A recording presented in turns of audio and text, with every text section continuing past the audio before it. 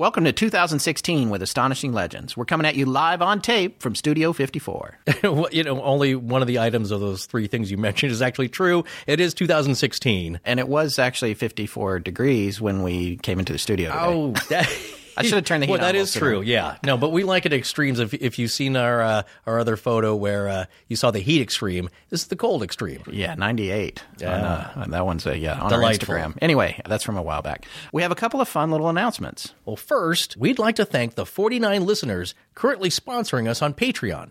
We are super grateful to have you guys, and if you haven't already received rewards, including swag for your contribution level, it's coming soon. To that end, after this show gets posted, we'll be posting 2 audio shorts of some behind-the-scenes conversations between Forrest and I for all of our $10 and above contributors, with more to come.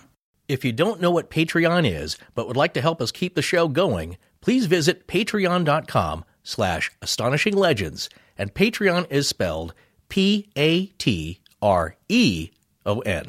In other exciting news, as part of our attempt to up the ante on our online presence, we're launching a YouTube channel. If you're a creative type with some production chops of one sort or another, and you're inspired by our show, we wanted you to have a platform to share your work with us and our listeners. Filmmakers Peter Sabatino and Zeke O'Donnell have already created a cool stylized animated short for the launch of the channel that was inspired by screenwriter Paula Pell's chilling story from last year, The Devil in the Diner. If an episode of our show inspires you to do a project of your own, reach out to us at astonishinglegends@gmail.com. Our workload is too hectic to participate in your production process, but we will provide segments of show audio for you to edit down for your piece if needed. And selected submissions will be posted to the channel after review. I'll post a link to the Devil in the Diner video in the show notes for this episode, and we'll be publishing it across all of our social media platforms as well. Subscribe to the channel, and when we get to at least 100 subscribers, YouTube will let us rename the channel for Astonishing Legends, which we can't do until we get to that point. Okay, let's kick off 2016 with a trip to one of my favorite places in the country, the Grand Canyon.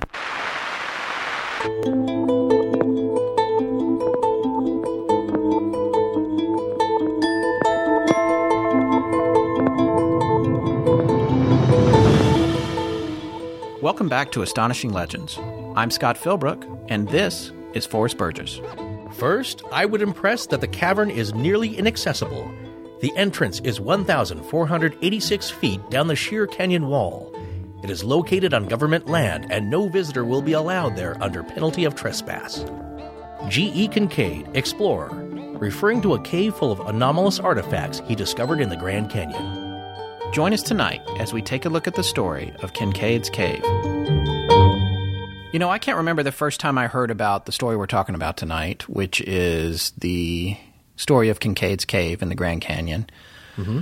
It's just kind of in the cobwebs of my mind. I think I might have heard about it even before you and I met all those years ago, but you and I have definitely discussed it off and on the past couple of years. Well, you're right. It is one of those stories that you hear early on that is a great legend because there's kind of no answer if it's true or not. There's no follow-up. So yeah, it's tremendously frustrating. But again, that's why I appreciate the story, because I'd heard about this years ago as well. And I think you and I had always kind of kicked it around as like, we should talk about that one day. And then then we had the podcast, like formally talk about it in depth.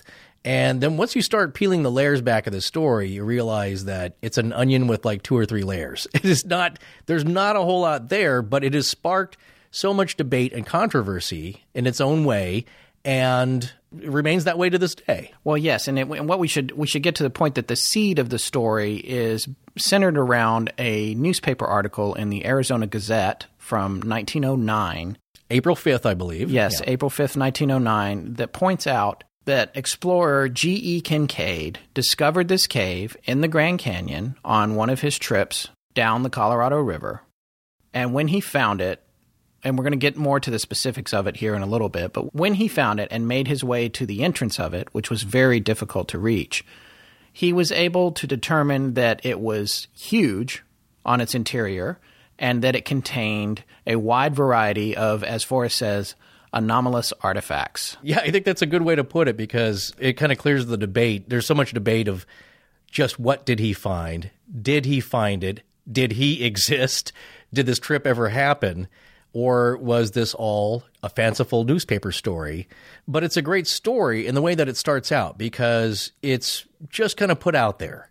And we're going to get more into this, of course, as we go along here. But to kind of set this up, there's actually two newspaper articles, the same paper, the Arizona Gazette, yes, published on March 12th of that year, 1909, kind of a lead-in story. So a seed for it with this character, G.E. Kincaid, who supposedly is only really the second guy to make a full geological survey of the waterway there going through the Grand Canyon, the Colorado River. Well, and I actually have the text of that first article. This is the blurb from the Arizona Gazette, March 12th, 1909. The headline says, G.E. Kincaid reaches Yuma. G.E. Kincaid of Lewiston, Idaho, arrived in Yuma after a trip from Green River, Wyoming, down the entire course of the Colorado River. Stopping at his pleasure to investigate the surrounding country, he left Green River in October having a small covered boat with oars and carrying a fine camera with which he secured over 700 views of the river and canyons which were unsurpassed. Mr. Kincaid says one of the most interesting features of the trip was passing through the sluiceways at Laguna Dam. He made this perilous passage with only the loss of an oar. Some interesting archaeological discoveries were unearthed, and altogether the trip was of such interest that he will repeat it next winter in the company of friends. And that's it for that first one. Well, there you go. So that's however you want to take it. That could be just a little blurb on something interesting that somebody's doing in the area for local interest, or it could be laying the groundwork for another article. Yes, which indeed followed on April 5th, just a few weeks later. Right.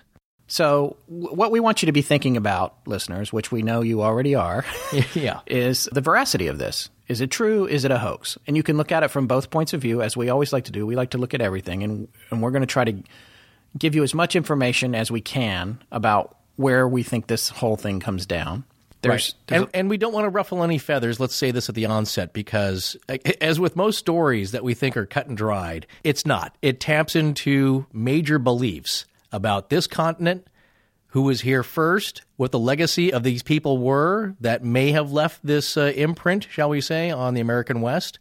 And it really speaks to huge ideas that are very controversial. Though yes. It was a can of worms, like everything we do. And we talked about whether or not we wanted to read this second article, but since it's the seed of pretty much everything that follows on this story, which is still being talked about today, we felt that it was important to share it with you guys because we wanted you to understand where this all started. And where it ends. Yeah. All right. So before we get to the text of the article from April 5th, 1909, I just want to quickly say it's important to remember that this was 1909. There is some... I'm just saying we're not necessarily... Journalistic trends? Journalistic trends that are certainly not politically correct or the opinions of these podcasters. No, right. We're just relaying the information. But the article is widely disseminated on the internet. It's everywhere. So it's easy to find. You can read it for yourself. But I think this sets the tone, mostly, as Scott said, for two reasons. It tells the whole story, and it's not too long, but it's the whole story, meaning there's not much of anything at all after this that will enlighten you. So This is it. This is the whole story. All right. So here we go. Arizona Gazette, April 5th, 1909. By the way, very important to note, there is no byline for this. Yeah, no, we have no idea who wrote this. Exactly. That will figure into a huge part of this mystery as we try to unravel it. It's a big clue. Yeah. Okay. So here we go.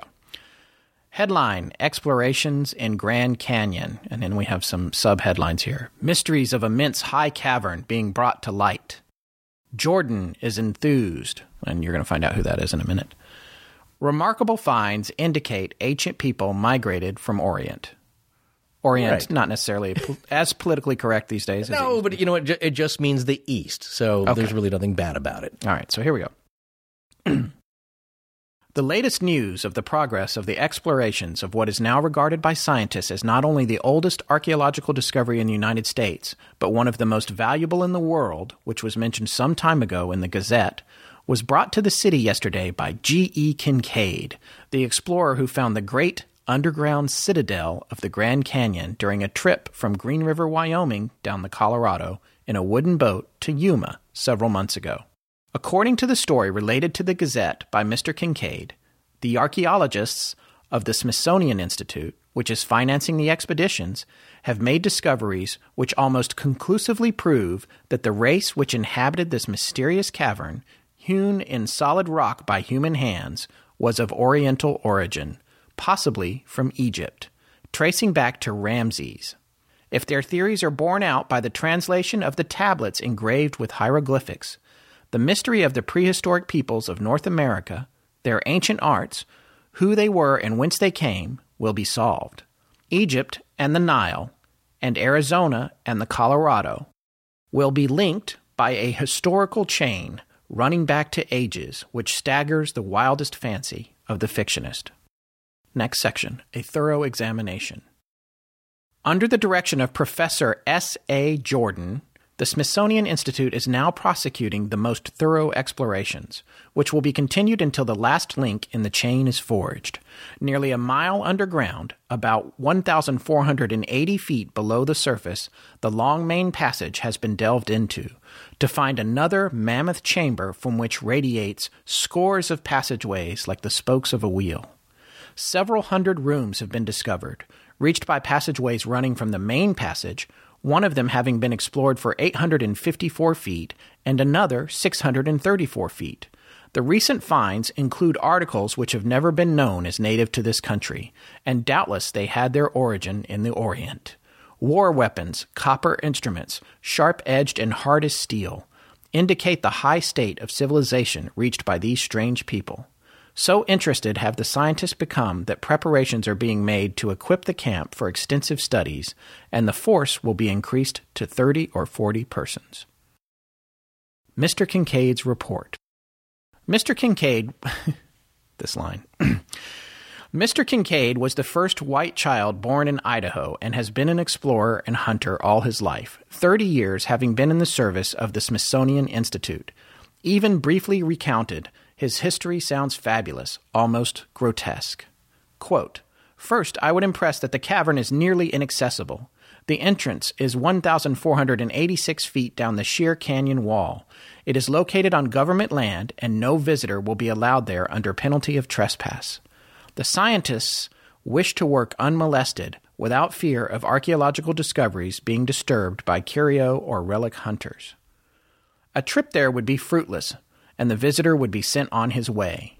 The story of how I found the cavern has been related, but in a paragraph, I was journeying down the Colorado River in a boat, alone, looking for mineral, some 42 miles up the river from the El Tovar Crystal Canyon. I saw on the east wall stains in the sedimentary formation about 2,000 feet above the riverbed. There was no trail to this point, but I finally reached it with great difficulty. Above a shelf which hid it from view from the river was the mouth of the cave. There are steps leading from this entrance some 30 yards to what was, at the time the cavern was inhabited, the level of the river. When I saw the chisel marks on the wall inside the entrance, I became interested, securing my gun, and went in. During that trip, I went back several hundred feet along the main passage till I came to the crypt in which I discovered the mummies. One of these I stood up and photographed by flashlight. I gathered a number of relics which I carried down the Colorado to Yuma, from whence I shipped them to Washington with details of the discovery. Following this, the explorations were undertaken. The passages. The main passageway is about 12 feet wide, narrowing to 9 feet toward the farther end. About 57 feet from the entrance, the first side passages branch off to the right and left, along which, on both sides, are a number of rooms about the size of ordinary living rooms of today, though some are 30 by 40 feet square. These are entered by oval-shaped doors and are ventilated by round air spaces through the walls into the passages. The walls are about 3 feet 6 inches in thickness. The passages are chiseled or hewn as straight as could be laid out by an engineer. The ceilings of many of the rooms converge to a center. The side passages near the entrance run at a sharp angle from the main hall, but toward the rear they gradually reach a right angle in direction. The shrine. Over 100 feet from the entrance is the cross hall, several hundred feet long, in which are found the idol, or image of the people's god, sitting cross-legged with a lotus flower or lily in each hand. The cast of the face is oriental and the carving this cavern. The idol almost resembles Buddha, though the scientists are not certain as to what religious worship it represents. Taking into consideration everything found thus far, it is possible that this worship most resembles the ancient people of Tibet. Surrounding this idol are smaller images, some very beautiful in form, others crooked-necked and distorted shapes, symbolically, probably, of good and evil. There are 2 large cactus with protruding arms, one on each side of the dais on which the god squats. All this is carved out of hard rock resembling marble. In the opposite corner of this cross hall were found tools of all descriptions made of copper. These people undoubtedly knew the lost art of hardening this metal, which has been sought by chemicals for centuries, without results. On a bench running around the workroom was some charcoal and other material probably used in the process. There is also slag and stuff similar to mat, showing that these ancients smelted ores, but so far no trace of where or how this was done has been discovered, nor the origin of the ore. Among the other finds are vases or urns and cups of copper and gold, made very artistic in design. The pottery work includes enameled ware and glazed vessels. Another passageway leads to granaries, such as are found in the Oriental temples. They contain seeds of various kinds. One very large storehouse has not yet been entered, as it is 12 feet high and can be reached only from above.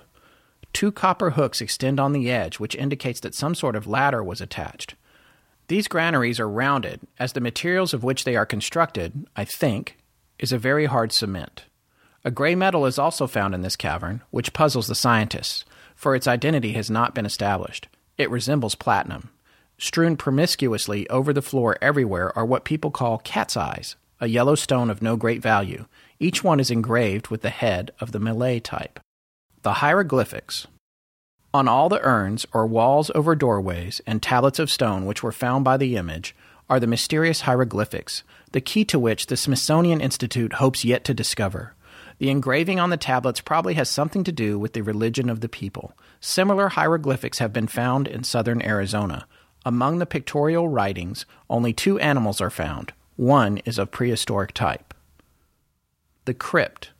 The tomb or crypt in which the mummies were found is one of the largest of the chambers, the walls slanting back at an angle of about 35 degrees. On these are tiers of mummies, each one occupying a separate hewn shelf.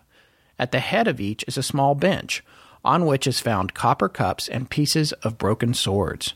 Some of the mummies are covered with clay, and all are wrapped in a bark fabric. The urns or cups on the lower tiers are crude, while as the higher shelves are reached, the urns are finer in design, showing a later stage of civilization. It is worthy of note that all the mummies examined so far have proved to be male, no children or females being buried here. This leads to the belief that this exterior section was the warriors' barracks. Among the discoveries, no bones of animals have been found, no skins, no clothing, no bedding. Many of the rooms are bare but for water vessels. One room, about 40 by 700 feet, was probably the main dining hall, for cooking utensils are found here. What these people lived on is a problem, though it is presumed that they came south in the winter and farmed in the valleys, going back north in the summer. Upwards of 50,000 people could have lived in the caverns comfortably. One theory is that the present Indian tribes found in Arizona are descendants of the serfs or slaves of the people which inhabited the cave. Undoubtedly, a good many thousands of years before the Christian era, a people lived here which reached a high stage of civilization. The chronology of human history is full of gaps. Professor Jordan is much enthused over the discoveries and believes that the find will prove of incalculable value in archaeological work. One thing I have not spoken of may be of interest. There is one chamber of the passageway to which is not ventilated, and when we approached it, a deadly, snaky smell struck us. Our light would not penetrate the gloom, and until stronger ones are available, we will not know what the chamber contains. Some say snakes, but others boo-hoo this idea and think it may contain a deadly gas or chemicals used by the ancients.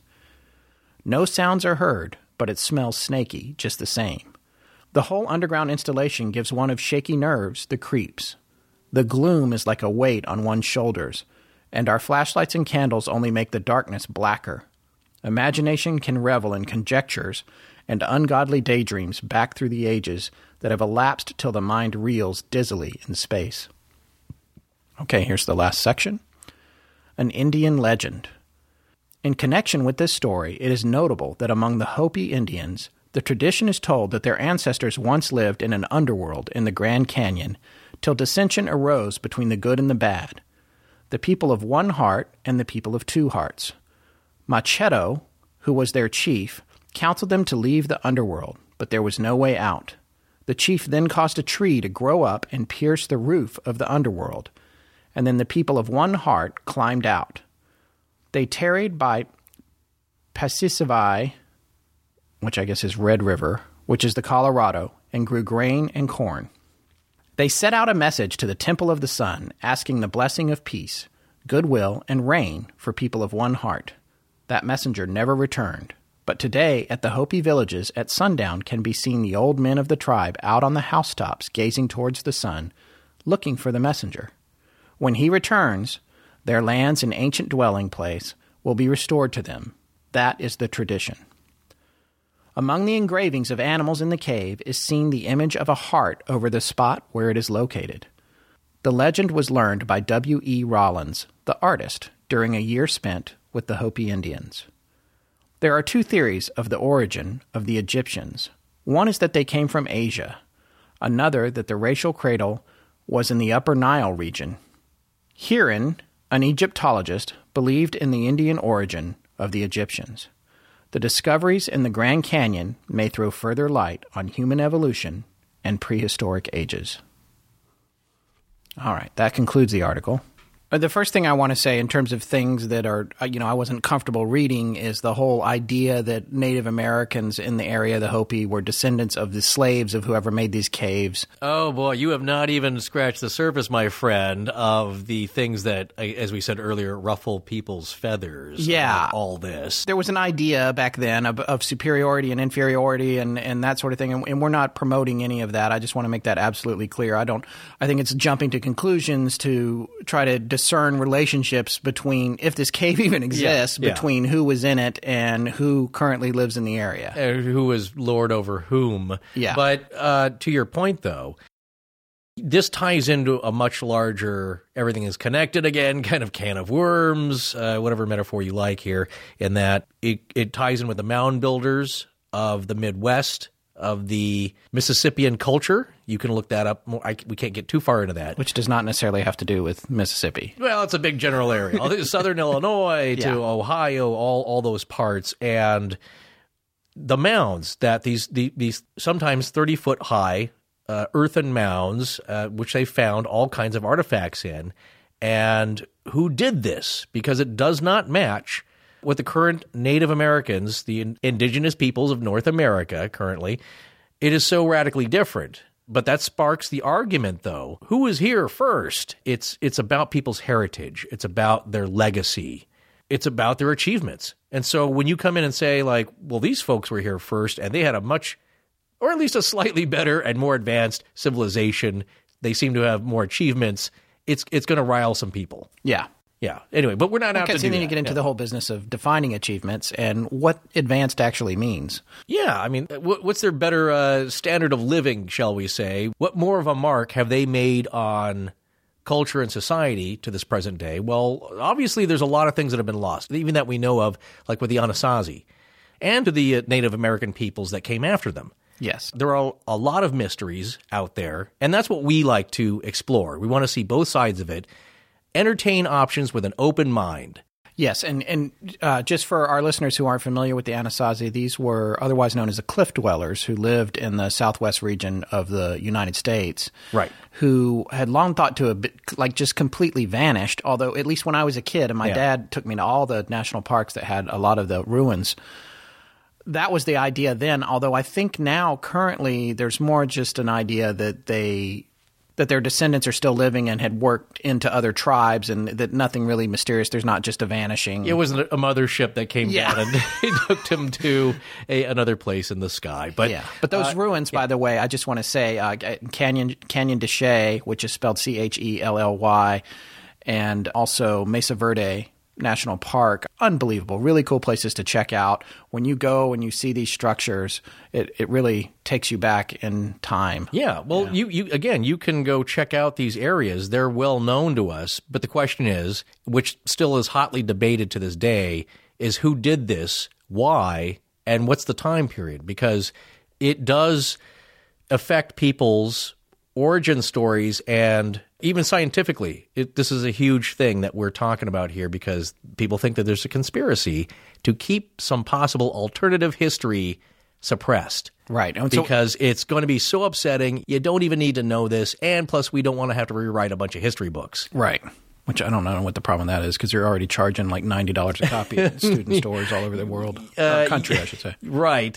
But the problem is that it has to do with ideals, and again, it's people's identity, which they guard very cautiously, and their cultural histories. Speaking of identity, here's what I'd like to do. I'd like to go back and take a look at the article that we read. And part of the reason we also wanted to read that was if you didn't find it online, or you weren't in a position to find it, you can go back and listen to the article and reference it as you work through this episode of the show. But when you say people's identities, the first person's identity that I want to talk about is G.E. Kincaid. Exactly. I don't know. I'm not convinced that G.E. Kincaid is a real person or ever existed. And this is why I'm going to say that. And if you have counterpoints to this, I'd love to hear them. But first of all, as we said before, there is no byline to this article. No one takes credit for writing it. And we'll come around to a whole theory that relates to that later. And there were the two pieces that both appeared about 3 or 4 weeks apart. Whoever did write them, they clearly, if it was a hoax, they had a plan. We'll do this one. We're going to plant this little seed. 3 weeks later, we're going to follow up, and we're going to put that whopper in there about the cave. Or it's the way it really happened. But G.E. Kincaid, there is no record of him in relation to the Smithsonian Institute. Now, as you research this material, which Forrest and I have been doing for a couple weeks now, when you drill down into it and you look, there are people that will say, well, the reason Kincaid and the Smithsonian aren't connected was because he was not ever directly in the employ of the Smithsonian. He was more like a subcontractor hired by Professor S.A. Jordan. Exactly. Who did work for the Smithsonian, right? No. Oh, he didn't either. Well, so that's another. Not under. I'm sorry. Under the direction of Professor S.A. Jordan, the Smithsonian Institute is now prosecuting explorations, etc. Under the direction of Mr. Jordan. Right. Who is also possibly a fictitious character. He's a ghost. Or based on a real person, but the name has been changed. These are all the elements with which we are trying to paint the picture here, which is the people in the story itself, what the story purports to claim, all very mysterious with no conclusion to it. And I will say this, that there is no proof for and against it. You can't disprove it either in a certain sense, other than you can say that because there's a lack of evidence, it seems very unlikely. But there's no one coming out saying like, hey, you know what, I was around in 1909, and that guy did not work there at that time. Had we the money. Yeah. You would go back in time? No. Had we the money, you and I would rent a chopper and fly down to this location where it supposedly is and check it out ourselves. You could, but it's a no-fly zone. Yeah, you can't even fly below the rim anymore, I don't believe. No, and Scott Walter, who we've mentioned on the show, is doing a search at a similar area, which is connected and thematically in some way here, called Burroughs Cave. Russell Burroughs reportedly had a cave that I think he's going to go check out, and it's not easy. So somebody suggested the use of drones, which I don't believe that they're going to allow you to do that. You crash that drone and now you've got a piece of junk stuck up on a high wall that nobody can get to, just rotting away with lithium batteries. Right. And 200 years from now, 2 other guys will be talking about the drone that was found in the cave. And the explosion of the hoverboard type batteries on the side of a cliff and all the problems that would cause. But that's part of the thing as well. No one knows where this thing is either. It's been lost. Now, there was one gentleman, we're going to get to his blog entry online as well, who's claimed he has found it, the location. Yes. But essentially, for all intents and purposes, the location is lost. These guys may or may not have existed. No one knows. There's no proof that they didn't exist. Nobody's coming out to claim that this is a hoax directly. Right. Yeah. And again, I don't want to give away too much at this point, but that's kind of what we're starting off here. So we're going to take this in steps, is that at this point, no one knows who wrote this article. There's no proof of anyone at the paper doing it other than it was a front page story. Major story in this paper, which I believe at the time was the second largest paper in Arizona. One of the two more respectable papers. Now, as Scott mentioned earlier before we started recording, it probably wasn't the most respectable. That maybe at the time was the Arizona Republican. I mean, relative, for the country and the state itself. No. Because, and that's one of the things. You'll see all kinds of confirmation bias when you're researching this. Right. Because when you read some of the books that we have at our disposal, and they talk about in a very respectable paper, everything is skewed. The people who are in favor of this story being true write about it very factually, almost as though they had been there. And the people who think that it's a hoax will be like, this is absolutely absurd. It's been proven a hoax. The bottom line is it hasn't been proven anything one way or the other. Yeah, that's the point I'm trying to make here, is that you can't prove it, you can't disprove it. I think I mentioned a little while ago, maybe in the last episode, that I served on a jury, which was interesting. I recommend that everybody do it at least once. You don't need to do it 5 or 6 times. Well, it's not like a choice you make. That is true. And I'm not suggesting you get out of it. I'm just saying, like, after you see the process, which I found very interesting, you get the idea, and it's your duty. So anyway, I had to go do this.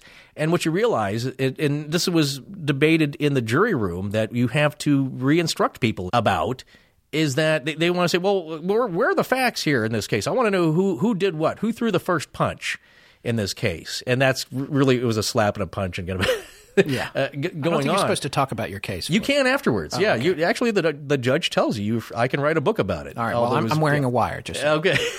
I don't want to know where. In any case, what we're saying is that you get into the jury room and people's natural reaction is, well, let's look at the facts. Let's look at what happened when. And what you have to discuss in the jury room is that there are no facts. This is all hearsay. It is literally he said, she said, and in my case it was she said. But like, you don't know who threw the first punch. All you can do is you can hear the testimony, things that are presented. Let me get this clear. Your trial was about a cat fight? Are you being misogynistic in that? No, it wasn't too misogynistic. I guess it is. I don't know. I just I'm so afraid of upsetting anybody. I'm not afraid. Yeah, I'm going to go ahead and upset you. That's fine. No, I think you can say that in a joking but heartfelt and loving manner, which was not the case. Basically, somebody upset the other one. There was insults supposedly hurled at one another, and next thing you know, there's a slap and a punch thrown, which is illegal. But what we're getting at is, like, there's no video of this. There's no proof. All you have is people who saw something, and then you have people for this person testifying in their favor that they saw it one way, the other people saw it another way. And so what I'm getting at is that you have to take all of these stories, and your final decision is what sounds beyond a reasonable doubt, what sounds like the truth to you, and you have to decide on that and vote that way. Well, and I think at the end of the research that you and I both did for this, I was explaining it before we were recording. It's a little bit of a Venn diagram. I think that you and I are intersecting on some of the beliefs relating to it, although we might if the chips were down, we might come down in different camps. The more I've been doing this, the more I've been researching over a lifetime, but seriously in the last 3 or 4 years here, seemingly less seems to me to be impossible, in that you hear of so much stuff that's been found, and I'm talking about artifacts now, just within North America, that can they all be possibly faked? Are they all, are thousands and thousands of people lying? And literally when it comes to the mound builders and artifacts being found, it was in the thousands, I think, during the 1850s on into the turn of the century and afterwards. 1 in 10 of the mounds had artifacts in it, and they made the very good point that if it was a hoax, someone had practically an army to execute it all over the central United States, and now we see into the Southwest. They're all over the place. And as we're finding more stuff, more research is being done by folks like Scott Walter. We're referencing the hooked X and possible Viking tablets here, way before Columbus. I think that's the name of his book, by the way. And he has a TV show as well, America Unearthed, I believe. Yeah, it's a good show. Yeah. So my larger point here is that it's like with the Shadow People episode we just did, which was probably our most commented on show, I will say, of folks writing in with their heartfelt stories, which and look, if you tell me this happened and it sounds reasonable to me, I'm going to give you the benefit of the doubt. That show alone has been listened to as of, I think, yesterday, over 120,000 times. I know, which is crazy. But what we've noticed is that we opened the floodgates of people with their personal experiences. And sure, some of them, they're readily admitting, yeah, that was probably just regular sleep paralysis. However, something else happened which is way beyond that. Are all these people just experiencing the same physiological phenomenon, or is something else happening? And I can't tell you what's happening. All I can tell you is that it's beyond a simple explanation, and that's what I'm getting to here. I don't believe it's just a common line that's easily explained. We have elements here within this newspaper article, to me, that sound genuine. It's all a little far-fetched because we're just not used to this. We're not used to being taught about this. So let's come back to that, Yeah. because I think people know that we tend to use. I'm a whatever gold level member at Ancestry.com. We are currently pursuing them as sponsors, by the way, and I love to get on there and try to find the people that our shows are often about. Yeah, I think we're both looking for major pins we can put in the story here to anchor our opinions and our conclusions around. And find out if these guys are real. Yeah, and Ancestry is great for that. They do not have any shadow people on there, but they do have the real people. Yeah, Mr. Blackhat. Yeah, Black-Eyed Kids or Entered Cult's not on there either. But my point about that and the Ancestry connection, and it was just honestly cursory research on that. I didn't spend a lot of time. I could have really tried to dive down. It gets too crazy. Yeah, I couldn't. I guess what I want to say is I could not find a G.E. Kincaid or Professor S.A. Jordan anywhere. I couldn't find anyone really even close. And it's hard because these people, it's only their first initials in this story in both cases. Right. We do have some background on Mr. Kincaid, who is listed oddly as being the first white person born in Idaho. Well, I can't confirm that. You know, that's where my ancestors, on my dad's side, they settled coming out here from, as people do since the early 1700s, late 1600s, migrating here from Virginia on west, resided in Lewiston and homesteaded nearby. So I have family Lewiston, there. By the way, is the town Kincaid is supposed to be which from. at the time was the major city along the major route in Idaho, more so than even Boise. But I've never heard of the guy. Not that I would, or my relatives would have. I don't know about the first white child, born. He was born a poor white child. Yeah. I don't know. Look, that's a reference to The Jerk for you youngsters out there. Wow, that's going way back. Yeah, that's an element though to the story that he was, born the first white child in Lewiston, Idaho, because it anchors the story. All I know is that would have been an early time for the state of Idaho in and of itself. Now, where I grew up, there's a Cataldo Mission, and that's 1848, I believe. And that was one of the first European structures or incursions of white folks, Europeans, into the area that we know of in modern era here. So I'm not, again, it's not fantastical, but it's just a little element that, again, it grounds the story. If it's fake, it's a good little tidbit to throw in there. I agree. If it's real, well, who knows? And the other thing, quickly, is that when you abbreviate the first and middle name of someone, it makes them nearly impossible to track down. Oh, really? When you do your researching? Well, if it's G.E. Kincaid. Is it George? Is it Guy? Is it, I guess so, right. And the same thing with Professor S.A. Jordan. How many names start with S? Yeah. And I found a George F. Kincaid, but he did not live in Lewiston. I found Guy Kincaid, but no middle initial. And that's where I was saying if I spent more time, more than just a cursory glance at it, it's possible if I spent hours and hours and possibly even weeks, I could find a Kincaid with a G-E in it. But I couldn't even find any Kincaids with a G in their name. In Lewiston. Not to say that Ancestry is the ultimate database of all time, but it is pretty thorough. It is pretty thorough, but you also have to keep in mind that, like, as you were often saying, when you get to frontier pioneer times, not everything's documented. That's true. And census recording, I know a lot of folks up there to this day that don't want to be included in a census. Yeah. So, for their own personal political reasons. But the fact is that it's also spelled in a couple of different ways, as we've seen in the documentation. The newspaper article spells it Kinkaid. Yeah. We've also seen them probably the more common spelling Caid. So that makes it difficult. And it might the initials might be just a newspaper stylistic of the time to just have the first two initials. That's true. Yeah. But there's a lot of elements going on here that are speculative and can be speculated on. And there's an article we're going to get to, which I think it takes a bit of a debunky tone to this, but it does make some pretty good arguments for where these names may have originated and what might be their source. Anyway, so you've made the point that these guys are a little bit ghostly, hard to track down, and nearly impossible. Yes. Well, really, really impossible because no one seemed to have done it. Although there's a lot of people who you'll see on blogs, and links we'll post later on the website, where people are just making claims. And yes. We can't substantiate any of them. So, just quickly, what I'd like to do as we move through the article and sort of the specifics of it and where, for example, the cave might be, he does mention the El Tovar Crystal Canyon, which in itself, that phrase doesn't really mean anything. There is not an El Tovar Crystal Canyon. There is a resort. There is a hotel that was famously opened roughly in that time. Roosevelt stayed there, the El Tovar Hotel, which is still there on the South Rim. Used to be one of the Fred Harvey properties. That is exactly right. Yeah. So, and the El Tovar Hotel you can see from it if you look to the north and a little bit west, I believe. Don't quote me on that. Yeah. We fact check as much as we can, but I'm not looking that up right now. But I'm pretty sure I've hiked the canyon several times, and I'm a huge fan of it. I'm pretty sure I know exactly the direction you need to look in to see this. You can see a canyon that contains a creek, Crystal Creek, which is a tributary that comes into or goes out of the Colorado. I'm not sure, but I guess the theory is that El Tovar Crystal Canyon is the canyon that surrounds the Crystal Creek, and which can be seen from the El Tovar Lodge if you look sort of in the right general area. Yeah. That was the first reference point. That's not where it is. And I don't know if I said that's where it is, but it's not.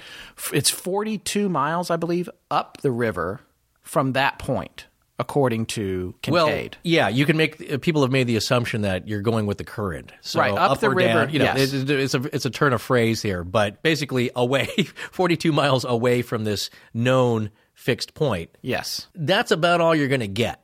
That's the best. Yeah, and you're kind of guessing that El Tovar Crystal Canyon really means something, whereas if you're taking the hoax approach to this, it's just a collection of words put together that sounds official. That's the thing that, my wife was in the Groundlings. I've mentioned this before. And I went to a lot of her shows. I never did any shows myself, but I learned about improv. I learned a lot about improv. Yes. Second City, that sort of thing. And of course, the Upright Citizens Brigade. There's a thing that the Groundlings would do called expert talking. And in expert talking, you stand up and you say, I'm a car mechanic. And then people ask you questions and you just say whatever you can to sound real. El Tovar Crystal Canyon could be a little bit of an expert talking thing, or it could be an actual reference tying together this landmark of the El Tovar Hotel and that creek. I'm just saying it can go either way. No, that is an element, again, that we're going to get to this article written by Don Lago here. I'm just going to preference this. It's a great article. And he is not a mafioso. His first name is Don. His last name is Lago. Thanks for clearing that up. Yeah, no, because it does. You were right. Forrest was joking around before we started recording. He was like, Don Lago. Yeah, it's Don Lago. Yeah, no, it's well researched. Now, again, that's the one I said earlier. That's tonight's character, by the way. Oh, there'll be more if I can muster them, and he won't cut them out.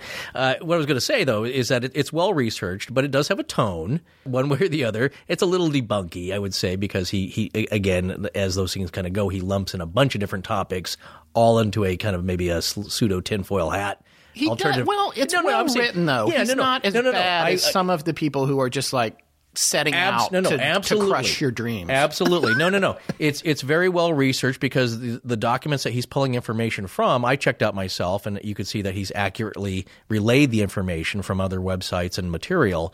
And it's intelligently written, and it's a good read. We're going to have a link to that, of course, as a PDF. But what I'm saying is that he made a good point there is that, one tactic to make something fake a statement of sorts is that you include a lot of things that sound very factual and official.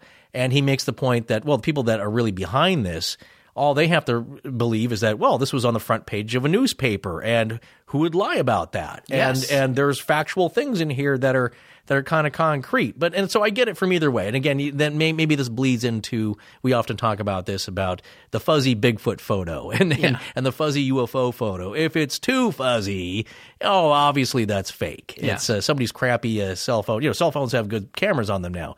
If it's crystal clear, well, obviously that's fake. Yeah. So you have to, because it's too clear. This was set up. Obviously, it's Photoshop. So you have to pick some ground in there. Again, you don't have all the facts. You're going to have to make a judgment for yourself, which is what we always invite you to do. But what we're laying out here as we go through the article, the thing that we're going to mention in the article is how does that sound to us? Does that sound realistic? Does it sound like a slid-in little tidbit to get your believability going? And I just want to say, in the grand scheme of things, and going back to expert talking and that sort of stuff, I also want to mention that one of the signs of lying is when there's a ton of details. Too much detail, perhaps. Because there's so many details. And the reason, for instance, when a criminal gets picked up and is trying to explain their alibi, and I went into the thing and I was wearing red shoes, and right. The details are told according to the science of people who recognize when someone's lying. Yeah. All those extra details are because they know you don't believe them, or they're so afraid and they don't believe it themselves. So they add all those in there. Yeah, I used to be in a barbershop quartet in Skokie, Illinois. And Usual suspects. I farmed coffee, and this is great. This is terrible. Yeah, no, the point is that you're weaving a story here that carries the person, because it just, you're being receptive to hearing it. So when you add too many details, though, that are, it seems too packed full of details. Well, this story is full of just the dimensions, the things they found. Right. Doesn't make sense. It's multicultural, and all the implications here with the pre-Columbian transoceanic, a migration of different cultures that preceded the Native Americans. This thing is a big mess in a way. Well, no. I would say that it leads to that, right. But this doesn't encapsulate all that. That's the bigger story I was trying to mention and talk about before, is that there is a giant prehistory line of thinking, a belief system from things that have been found by a lot of people over many years now that have led people to believe this, but that is not the established archaeological line, shall we say. No, it's not. And as I think you already mentioned, there have been some implications that if the Smithsonian was involved in this, that for some reason they are not really interested in sharing the information that's been found there, which even as I say that, I'm like, I sound like speaking of tinfoil hats. Oh, the Smithsonian's covering it up. Well, no, there are two prongs to that I will mention here that I believe. There's one, I've seen this happen personally with inquiries that I've made about different questions and artifacts, shall I say, I've come across. The two prongs are, one, it's just dismissive. Like, well, that doesn't look important, or I'm not even going to waste my time answering the question or telling you what I think. Two is that, well, we do know, that's the more conspiratorial tone, is that we do know something about that, but we're going to deny it and we're going to suppress it. Yeah. And overall, I would say that there are a lot of people that are upset, especially in the West, I think, about what they see as exclusionary practices of the national park system and major institutions of not giving them the whole story and kind of like towing the line with the making reference to the occupation of the wildlife preserve, right? Yeah, that doesn't really what that has to do with archaeology. That does tie in with KGC. That does have to do with the rights of people locally, shall we say, to do what they think is right, and the suppression, they say, of forces above them. Getting back to the point, the things you mentioned in the article here, the original newspaper article, which Scott read, I would say don't go too far into the realm of the fantastical, as we're going to get to this other character a little bit later here, which may explain the origin of this. I say for what it is, it actually seems very grounded. And the newspaper story, and I'll make this point later when we get to it, is that it seems to be pretty well done. Well, yeah, I agree. And I quickly, just because we touched on it a little bit, I want to talk about a book that Tess gave us in the research material references for this. By the way, thank you, Tess, for this show. You really helped us get it together quickly. But she mentioned a book called Suppressed Inventions and Other Discoveries, which was written by author Jonathan Eisen. And on page 220 of that book, there is a quote that I guess he got from a Smithsonian employee who I don't think necessarily represented the highest levels of the organization. But here's what it said. I'm going to read this little excerpt. This was about the World Explorers Club that you mentioned earlier. Yeah. Yeah. Okay. Did you want to do some backstory on before I read this? No, go ahead. That involves Childress, who's the president of the club. Okay. Yeah. The World Explorers Club decided to check on this story by calling the Smithsonian in Washington, D.C., though we felt there was little chance of getting any real information. After speaking briefly to an operator, we were transferred to a Smithsonian staff archaeologist, and a woman's voice came on the phone and identified herself. I told her I was investigating a story from a 1909 Phoenix newspaper article about the Smithsonian institutions having excavated rock-cut vaults in the Grand Canyon where Egyptian artifacts had been discovered, and whether the Smithsonian institution could give me any more information on the subject. She said, and I quote, and that's me saying that now, but here's the quote, "Well, the first thing I can tell you before we go any further is that no Egyptian artifacts of any kind have ever been found in North or South America. Therefore, I can tell you that the Smithsonian Institution has never been involved in any such excavations." She was quite helpful and polite, but in the end, knew nothing. That's text from the book. And I do want to add that we have our own person at the Smithsonian, Tess Feifel, our research coordinator. She's interning there, right? That is correct. Oh. But she's in another division. She's working on rock and roll music or something very, very cool. But I think part of their marketing, and it's not the department where she would have access to that information. No, it isn't. But she did ask around, and they were like, and her boss, I never heard anything about that. Yeah, so of course. That's just a little, that our own very cursory glance from the inside. We also have no interest in getting her into any kind of trouble. So. Absolutely not, yes. But so that quote, was that the guy David Hatcher Childress, who is the president of the World Explorers Club? Yes, specifically it mentions the World Explorer. It doesn't mention him by name, but it says the World Explorers Club checked it out, so it must be him. Actually, I have a webpage here that lists that quote, I think. So, and that is from an article by him. And, he's kind of seen, I think, by establishment type folks as being a kind of a loose cannon, maybe. A little bit out there. A little bit out there, but not too much. He's not tinfoil hat time. But he does have lines of thought. I want to say two things here. Go ahead. One, I think we should put tinfoil hats into the store. Nice. Yeah. All right, but I'm not making them. I don't have time to fold them up. All right. Two, I think it's important what that quote says, because one of the other things that we read about this was that there was a possible misidentification going on in terms of the origin of the artifacts. Right. And if you were to say, for example, that the artifacts were Tibetan in nature, which was actually mentioned in the article, Tibet was mentioned in the article, and we talked about the Buddhist-like figure, then you could theoretically, as an employee of the Smithsonian Institution, say, no Egyptian artifacts have been recovered, if there aren't any from anywhere else in the U.S. Or North America. You could say that and still be right and not necessarily be saying that cave doesn't exist. Now, I know I'm getting out there. But that's funny. I just, as we were getting ready here, just read a line by Philip Coppens, great researcher, by the way, very astute.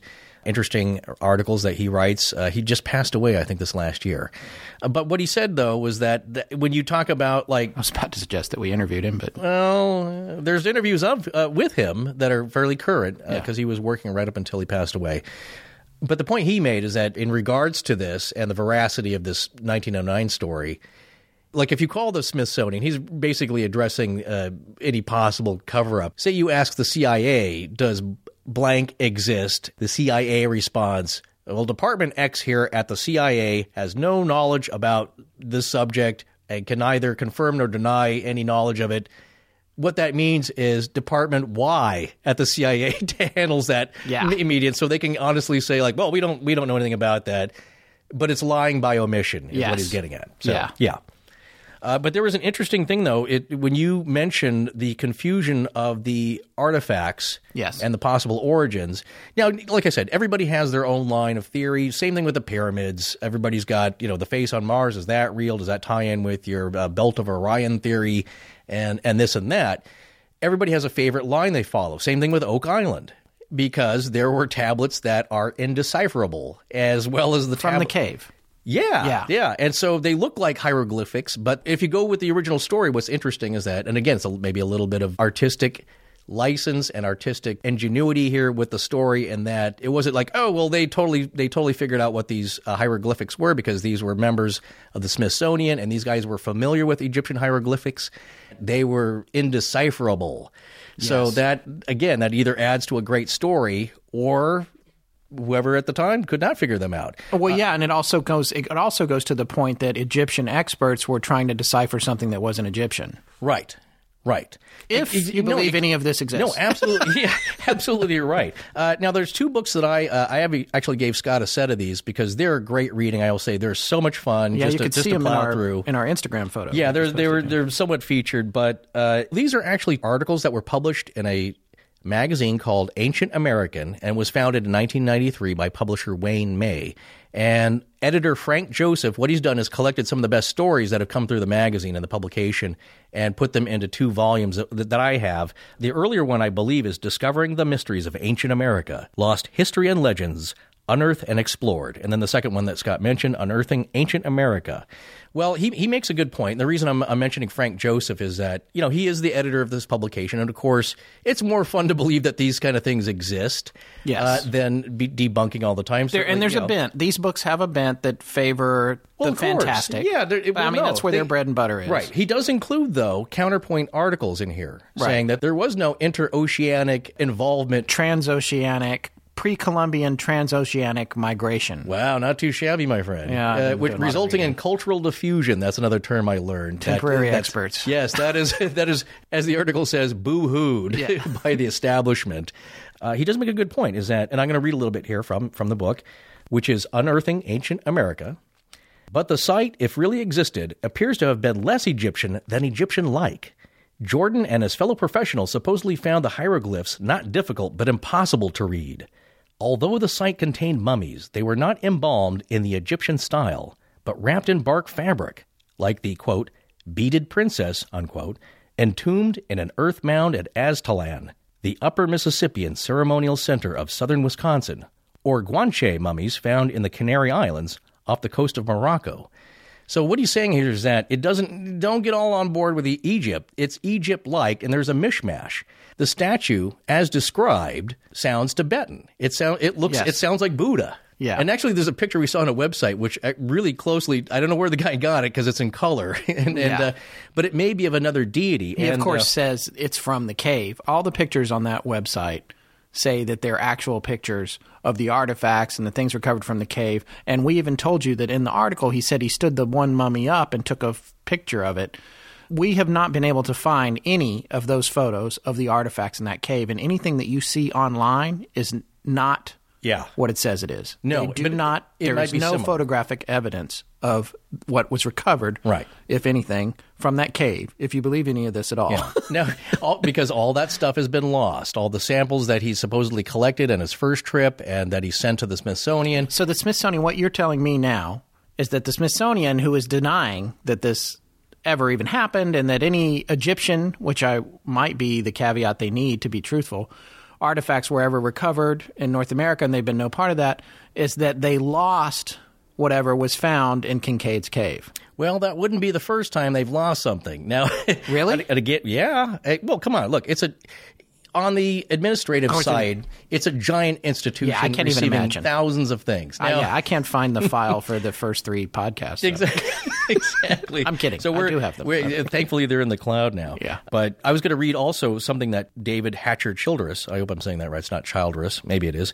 That's probably Childress. But in his book, Lost Cities and Ancient Civilizations of North America, he kind of mentions 2 examples here where something may have been lost, and there's people quoted who apparently worked, and I didn't look them up to see if they actually did work, nor did we bug Tess about it, but I'm just going to relay these 2 little stories here. I just want to quickly interject that we're recording during the day this week in an effort to get the show out on time and because Forrest was available, and that the landscaping team is here. They're also available.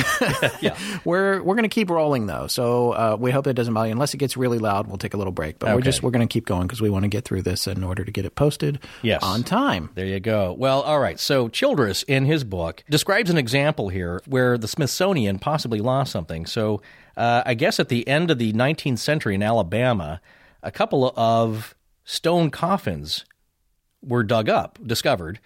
And these weren't just any old stone coffins. They kind of appeared to have Near Eastern ancient origins. Where were these found? In Alabama. Okay. So apparently these were sent to the Smithsonian for analysis, and then sometime thereafter, the Smithsonian's head curator of the Department of Anthropology, F.M. Setzler, wrote regarding the coffins, We have not been able to find the specimens in our collections, though records show that they were received. So these are not tiny little trinkets. These are big stone coffins that somehow they misplaced because they seemed a little funky as far as origin-wise. So I can't even imagine the amount of stuff coming into that place that has to be cataloged and researched, and I don't even. Well, there you go. I get overwhelmed when we have 4 orders from our store. Right.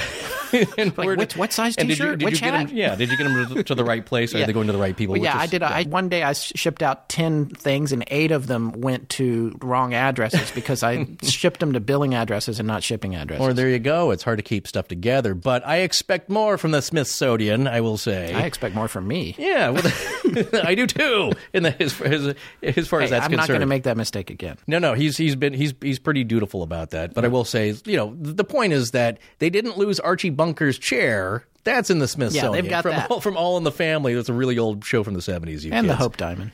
Yeah, they got all that stuff. But large stone coffins that appear to be Near Eastern, Middle Eastern, I guess you could say, coming from Alabama, and not that long ago, the end of the 19th century there, somehow go missing, and they got a record of the receipt, but they don't know where they are. You know what else systemically is interesting? And this is only just occurring to me as you're talking about this, but they probably, if this doesn't fit into the big picture of the history of North America, there's probably not a whole lot of experts lying around to analyze it. Well, so if this thing comes in and you're like, oh, this is interesting, who can we get to look at this? And it's like, oh, we don't really have anybody because it doesn't jibe with any pre-existing history that we've laid out. Yeah, exactly. Well, and so you shuffle it off to Warehouse 13 or whatever.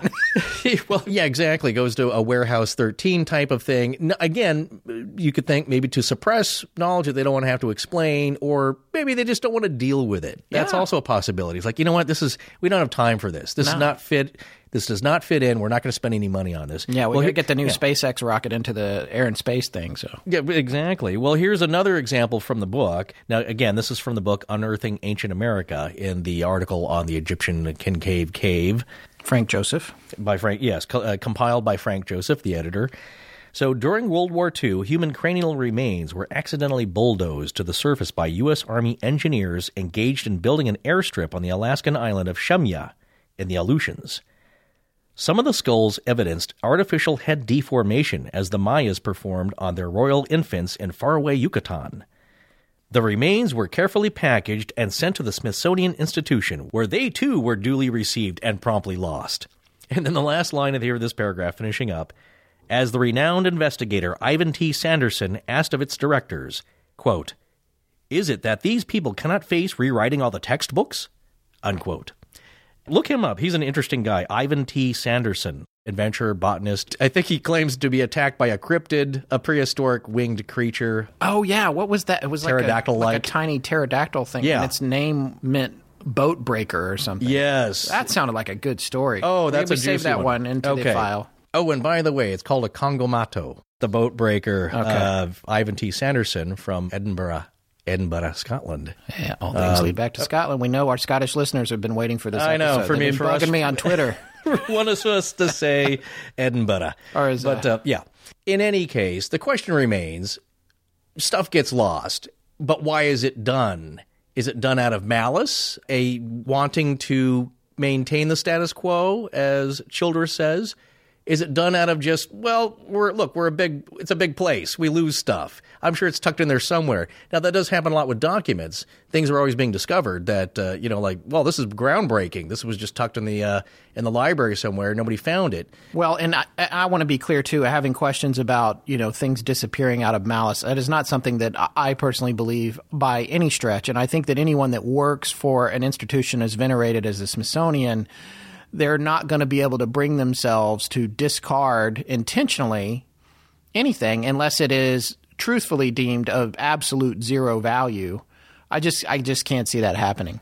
No, you lock it away, maybe, in a secret, like Dan Brown style, underneath the Washington Monument. Yeah. You don't ever discard something. Well, I will say, look, I would love to believe, of course, you do, tend to believe. Issues with real estate. How much space do you have? I don't know. Oh, so just tuck it away in the cornerstone of the National Monument, just for safekeeping. Listen to this. Tess wrote me just quickly about where the funding for the Smithsonian comes from. This is pretty interesting. She says, most of our funding comes from the government. The Board of Regents is the governing body, and it's made up of the Chief Justice, the Vice President, 3 members of the Senate, 3 representatives, and 9 citizens. Congress gives us 2/3 of the budgets. Now, she works in the enterprises branch, which is books, products, TV channel programming, magazines, which makes up the other 1/3, which is not government funded. Yeah, it's a lot of money, and I guess they earn their own money through publications and different things like that. Yes. All right. Well, in any case, you're right. It's one government association, organization, entity, body sending stuff to another, and it got lost. I'm not so unbelievable. But what I think is that organizations like this are directed and run and staffed by people, and people have biases, and they have things that they want to maintain, lines to toe. And I don't, it's not so hard also for me to believe that if they want to keep a direction as the way that they're going to go, and this is how things are going to progress from here on out, that will happen, that is maintained. You see it with companies as well. We have a company philosophy, a mantra, a motto, and this is how we're going to go. But I have a little passage also from the book. Now, this concerns the mound builders and that whole idea. And that, evidence alone says there's 10,000 such sites in Ohio alone of these mounds and artifacts and all these tablets. That, by the way, just want to refresh everyone's memory, they predate Native American cultures. Yeah, you're talking about in the established mainstream history, we'll say the 900s and even earlier. So, and that type of Mississippian culture seems significantly different as far as their artifacts and the things that they found, the relics in these mounds. Most of them were being empty, but they have found a lot of relics, which a lot of them have gone missing. Right. And there were a lot of witnesses. There's a lot of farmers. The whole town comes out for this kind of thing when they find something. Now, they still have some that they're piecing their theories on. But again, a lot of it has gone missing. Where did it go? And this is a huge thing that you actually bring up. It's only just now occurring to me is that humanity itself everyone is a relic hunter. When people go places, they take things. That's why, again, in the Southwest, when you go to the ghost towns or you go wherever, there's a lot of times if it's on BLM land, Bureau of Land Management land, there's signs or there's postings or you just need to know you are not supposed to take anything from that site anywhere. Right. And then there's even lore and superstition about if you take something, bad things will happen to you. You take something home. Look at the Brady Bunch. And I'll tell you what, I took a piece of the Silver Bridge, which is the bridge that collapsed in Point Pleasant in 1967 surrounding the whole Mothman thing, and I did have a bad couple of years while I had that. Eventually, I discarded that stone. Oh. Anyway. Yeah. No, you generally don't want to mess with stuff. Just out of respect as well as if everyone takes it, especially as big as the country's gotten, and everyone's traveling and going and trying to find all these remote things, and people are geocaching and legend tripping and doing that sort of thing, and they get to these really famous sites. If everybody takes a little something, I'm going to take this little thing home. Eventually, there's nothing left for anybody else to see. Well, exactly. That's why you don't take pebbles from the Great Wall. Soon it'll be a great fence. There you go, or something smaller. But that's the idea. Now, the reason that we're kind of treading lightly here around the whole mound builders idea is that the legend goes that this was purportedly a European or, shall we say, Caucasian-looking race, predating the Native Americans that were there then in the plains. So now we're getting into a whole other agenda. Look, the white people were here before that. Yeah, I know. So people get very upset in it, and rightfully so. It's their legacy, it's their culture, it's their history that you potentially mess with. So, but that is one line of thinking. Well, clearly they didn't survive, so I would say that. Well, who knows? If they were here at all. Or like the Anasazi, like you said, they just blended out into the rest of the population that was there, or soon to arrive. But that is the cultural diffusion. Yes. But that is the big idea that is, some would say, being repulsed by the establishment of academia currently in place. Now, the point I'm going to make here is I'm going to read another passage. Now, again, there's probably a little bit of maybe some offensive ideas here, but this is what we're stating as one of the theories behind what's been found. Now, I'm going to be reading here from Discovering the Mysteries of Ancient America, and this is, again, another edited volume here from Frank Joseph. And this is kind of what the passage sums up here and makes a point about that I want to relay about the mound builders' theory. Yet today, very few archaeologists believe that the mound builders belong to a lost white race. What brought about this reinterpretation? According to historian John Baldwin, quote, It is rather interesting to consider the circumstances that led to the abandonment of this theory as a myth. The fact is that by 1890 the tide of opinion had shifted, and men of science denied that there had ever been a highly cultured white race in America's past. This very radical turnabout came as a result of the scientific leadership of one man, Mr. John Wesley Powell." Unquote. So now here, so that's, here we mentioned him before, very legendary guy. Yeah. I'm going to read another passage that kind of shows the background here and something he said.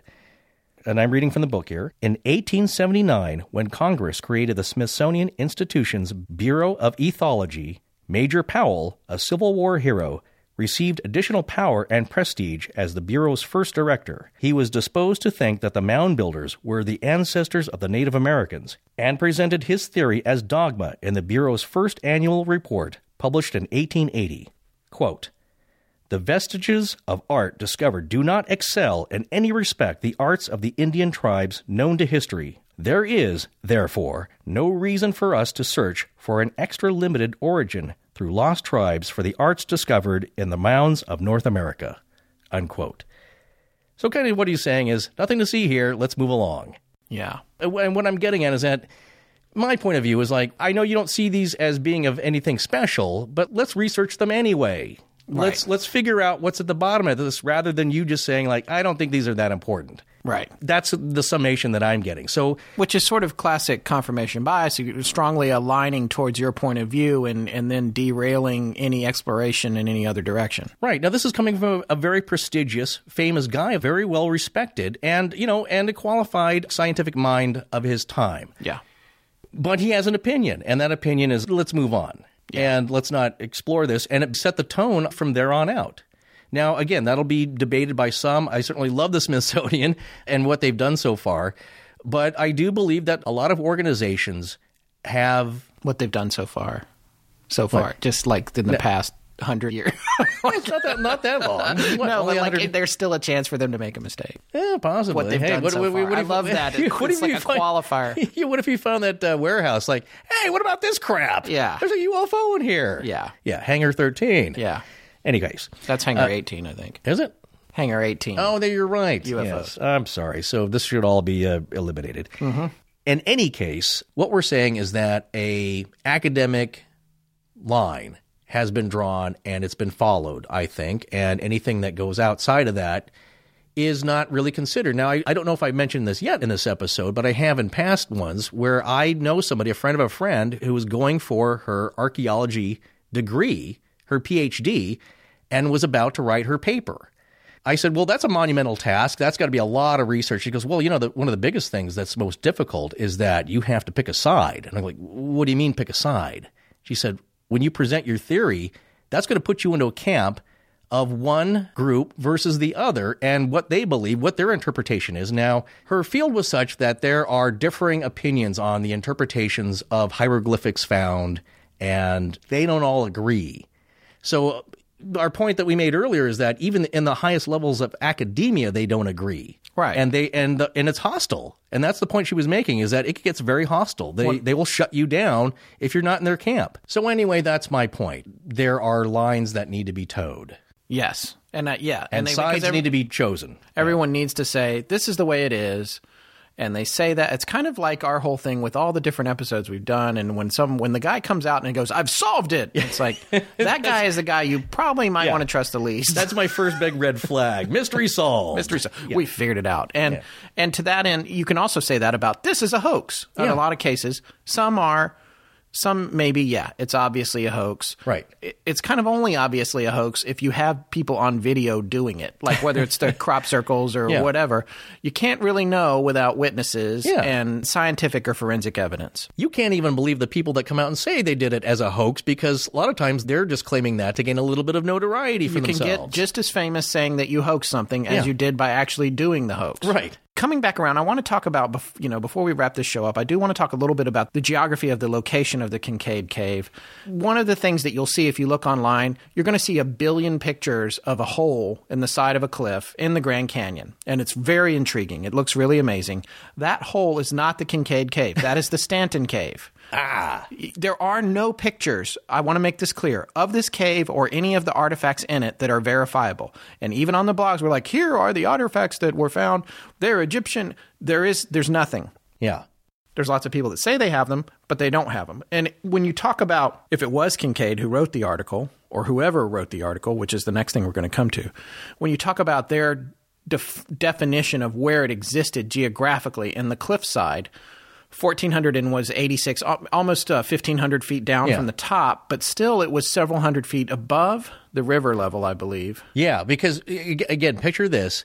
There's about 30 yards of steps from the very edge of the cliff that are set back that actually go to the entrance of this cave. Yeah, which, refresher for people, you cannot see the cave from the river level. No. You can see the ledge. What Kincaid said he first saw were the stains on the ledge that led him to explore, and when he got to the ledge and he crested it, that's when he saw the entrance to the cave. Right. You were supposing that he has some geologic knowledge, that he's maybe even done a little mining. A lot of people did. Lewiston's Idaho's the gem state, so a lot of people did mining there. But, and in the article, when he said he was searching for a mineral, that was considered a term for looking for gold, actually. He's looking for anything that's unusual looking, and that's what he found on the side of the cave wall, some staining, mineral staining. So something up there is causing that. So that's what causes him to dock his boat. The other realization is that since the steps end so high up, either the river was way high or it had cut a channel much deeper since that time that it had been occupied. Which brings me to my next point. Here's the issue with that.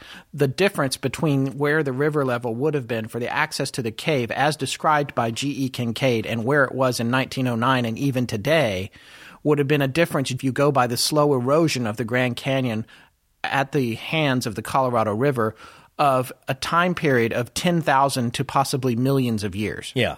All right. Yeah. So, a couple things about that. Artifacts millions of years old are dust. There's probably not going to be anything in there. If you were even going to go down that road of saying humanity was in there, let's say it was 10,000 years or many thousands of years, you're having all kinds of issues with pre-existing science and thought.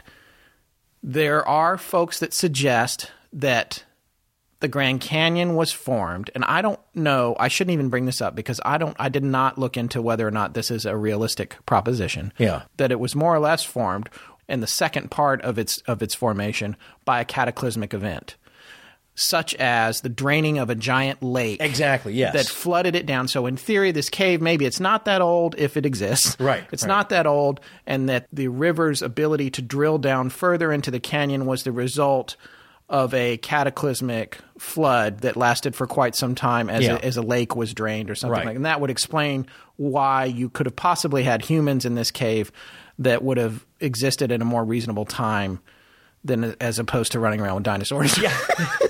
Well, hey, supposedly one of the tablets said there was a prehistoric type animal drawing of only 2 animal drawings in there. Yeah, but you can But you can draw if you find a dinosaur bone, you can draw a dinosaur. Right. So what you don't have to be there with it. Yeah. If you find a skeleton, I'm saying. Yeah, exactly. But what you have to imagine here is that the water level is coming up to the steps, then leading to the cave to make it easy. Like you dock your boat, you take the steps up, you're in the cave, rather than making an arduous climb with ropes to get up to this thing. There are varying theories as to what may have happened to cause this dramatic change, if this thing does exist, in the water level between now and maybe 10,000 years ago. If you get really crazy, and some folks out there, I think we got an iTunes comment that you should let me loose and I should get really fringy. So we'll visit that in a second. Oh, that's what I'm supposed to do? Apparently, cut yeah. You loose? Well, you should.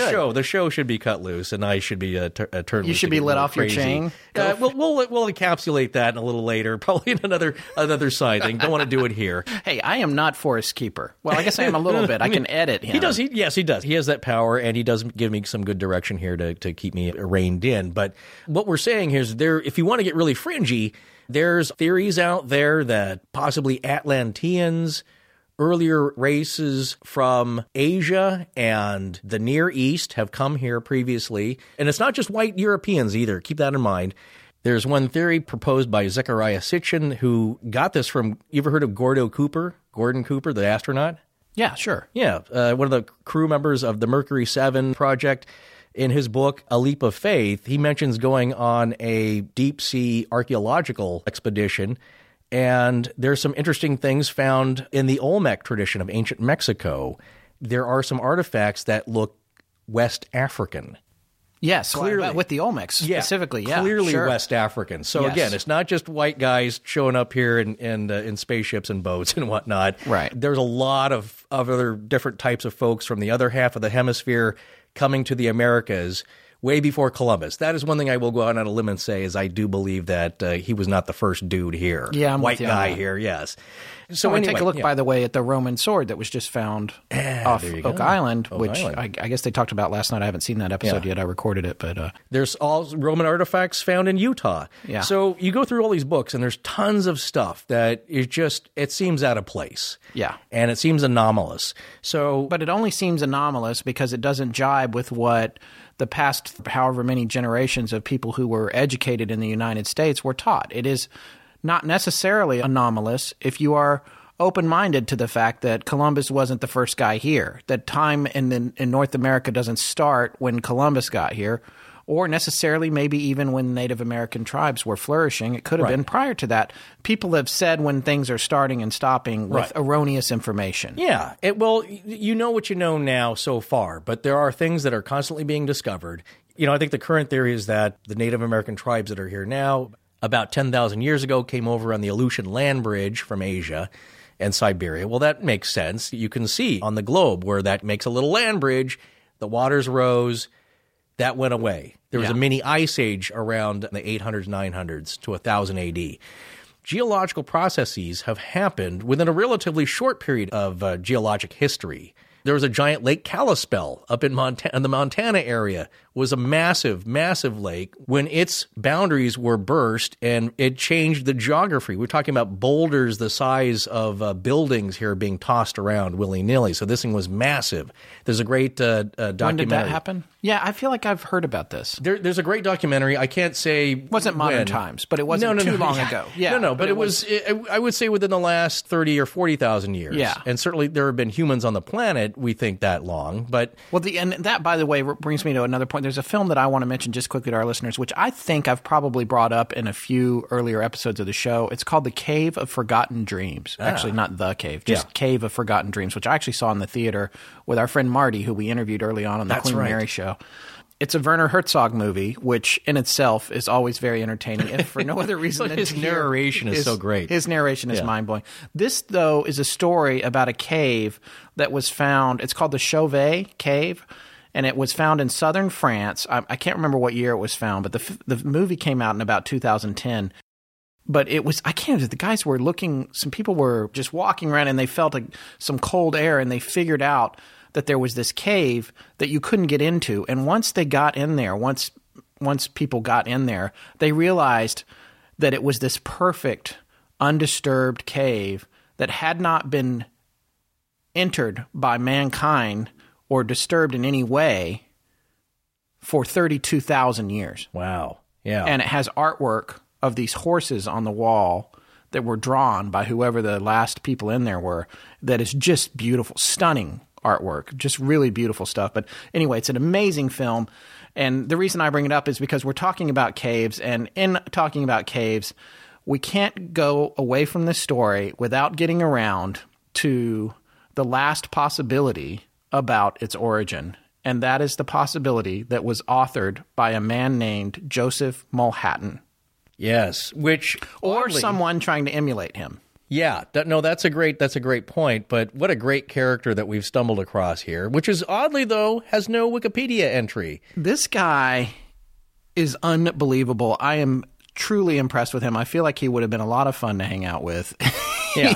He is a real person. He's verified to have existed.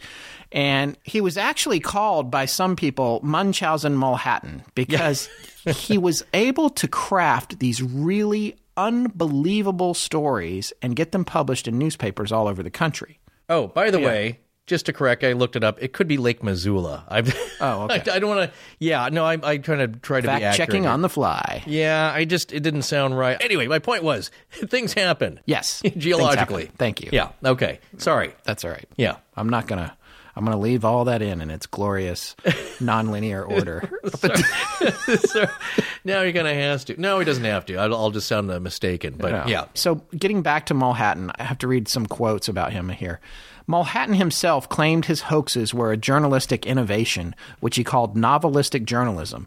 He compared planting a false story in a newspaper to writing a novel in 1,000 words. But he boasted that his novels were read by 1 million people 10 hours after he had written them. He said in an 1883 interview, quote, "Nobody is hurt by my little novels. Nobody's morals are corrupted, and all are entertained and sometimes instructed." And that's from the hoaxes.org website, actually, which you mentioned to me off the air earlier. Yes. It's a really great website. They have a good entry on him specifically, which that article that we mentioned earlier by Don Lago looks, quote, looks like a Don Lago. Look, I am Don Lago, and I am here to kill you. Looks like a Mulhattan story. It was in the Grand Canyon Historical Society's newsletter. It is far and away the best counterpoint article on the idea of this being a hoax. Although, as Forrest says, it gets kind of heavily debunky at the end. It has a lot of good data in it, and it's very well written. We have a link to it. If you're interested in the story, you should absolutely read it. It's definitely worth reading, and I will say that the Mulhattan, he brings that to light, and he kind of makes that the large pivot point of the story there for being most likely a hoax. That is the main thrust of his argument there, is that it sounds like a Mulhattan story of the kind that he was putting out around that time. Now, he had some other whoppers that he got famous for. Yes. Which George Washington's corpse becoming petrified on exhumation. That had been discovered petrified, and then it would be placed on display. And then also, and this is important, in 1878, after moving to Kentucky, he wrote about the discovery of an enormous 14-mile-long cave in Glasgow Junction, through which a wide river flowed. Again, I'm quoting hoaxes.org here. An entrepreneur was said to be constructing a steamboat to offer underground rides along this river. And let's not forget the balloon story. He got some stories, but then now this was April Fool's Day. I will say this. And by the way, the first piece in the Arizona Gazette, the lead-up piece, was April 5th. It was April 5th, and Don Lago makes, I'm just going to say the full name because I love it so much. Yeah. Don Lago says that the paper wasn't putting out an issue prior to that. I think it was close to the weekend. Basically, he said, well, that falls within April Fool's territory there, so possibly it could be. However, what's the joke if you don't come back and later saying, like, well, that was an April Fool's joke. You just kind of let it sit out there. Now, a lot of people let April Fool's jokes sit. Well, no, and that's what Don's point was. Like, back then, journalism, realistic and reliable, honest journalism was still kind of in its infancy. Well, this was the heyday of yellow journalism. Right. There were wars going on between Spanish-American War. No, that's not the war. Well, no, that led up to fueling one side of it. Sure. Yes. No, but I was specifically talking about the war between Pulitzer's New York World and Randolph Hearst's New York Journal. I'm talking about the journalism wars, during which they were trying so hard to increase circulation that they got sort of National Enquirer-esque. Yeah. Just whatever headline they could get. And this rose to the expression yellow journalism, which had to do with the color of the paper they were using at the time. But that was in its heyday at this exact period. So, and Mulhattan was famous, and he was known for these hoaxes. And there was more. There wasn't just the Glasgow cave. There was a couple of other cave stories. There was a little girl that tied a bunch of balloons to her, and she went up in the air, and a hunter shot her down or something. I think it was a party. She tied a bunch of balloons. Yes, not to be confused with Lawn Chair Larry, who actually got pretty high. Yeah. What was that? Was the 80s, I think. No, I looked that up. That was July 2nd, 1982, in a homemade airship dubbed Inspiration 1. Was a lawn chair, flying machine. Yeah, he got a bunch of weather balloons. Yeah. No, the point was, by the way, his quote, my favorite, is his quote, which I believe his famous quote is, "A man can't just sit around." Yeah, which he did not. He rose to an altitude of over 15,000 feet. That's 3 miles, people. That's 3 miles. Yeah, he's in airspace here, airliner airspace, and he had to kind of communicate with him like, yeah, could you just tell him I'm okay? Like, sorry about this. I don't think he expected it to work that well. My point being, he had a BB gun, right? He was shooting his own balloons. He had an air gun, and he shot a couple because he's realizing, like, okay, this has got to stop. This is getting crazy. So he shot a couple, but then he dropped the air gun. So now he's just at the good graces of the prevailing winds, and he gets hooked up in some wires. It caused a blackout in San Pedro, California, I think, for a little while.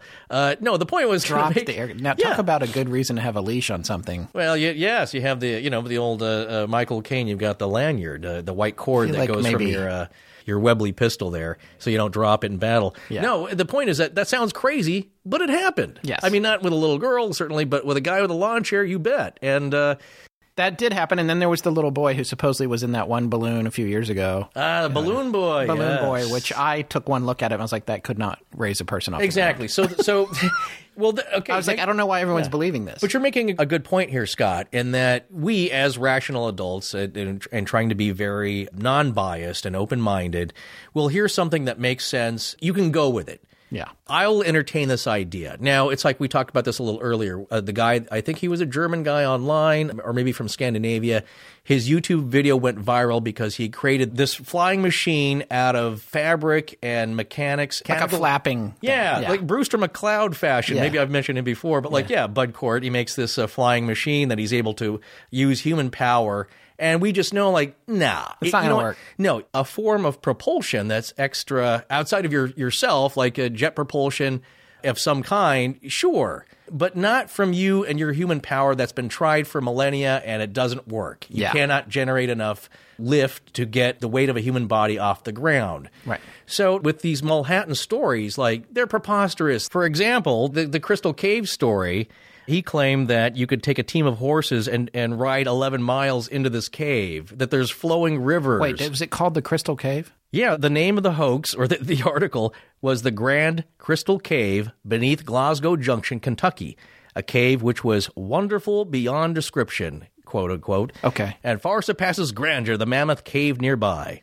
Listen, I just want to quickly say, and this has only just now occurred to me, even though we've been reading about this for 2 weeks or 3, the fact that that is called the Crystal Cave and that the reference point for the Kincaid Cave is El Tovar Crystal Canyon. Yeah. Oh, that's been made. It's just crystal. I didn't read it anywhere, so I'm just saying crystal. There's a lot of connections. Look, the lot of also and Don Lago talks about this, I think, but the possible inspirations for Professor S.A. Jordan, his name, who that might have been, and also the Kincaid, the mounds that we've been referring to all through the show in Ohio are called the Kincaid Mounds, are they not?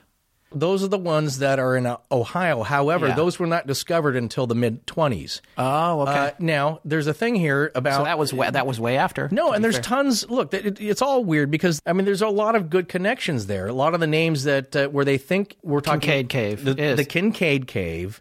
And I guess what Childress apparently says in his book was that he was shocked to see that a lot of the names around the area where some folks think maybe the cave is, the Kincaid Cave, have Egyptian names. And he says the area around 94 Mile Creek and Trinity Creek had areas, rock formations apparently, with names like the Tower of Set, the Tower of Ra, Horus Temple, Osiris Temple, Isis Temple. There's also Buddhist names, Buddha Cloister, Buddha Temple.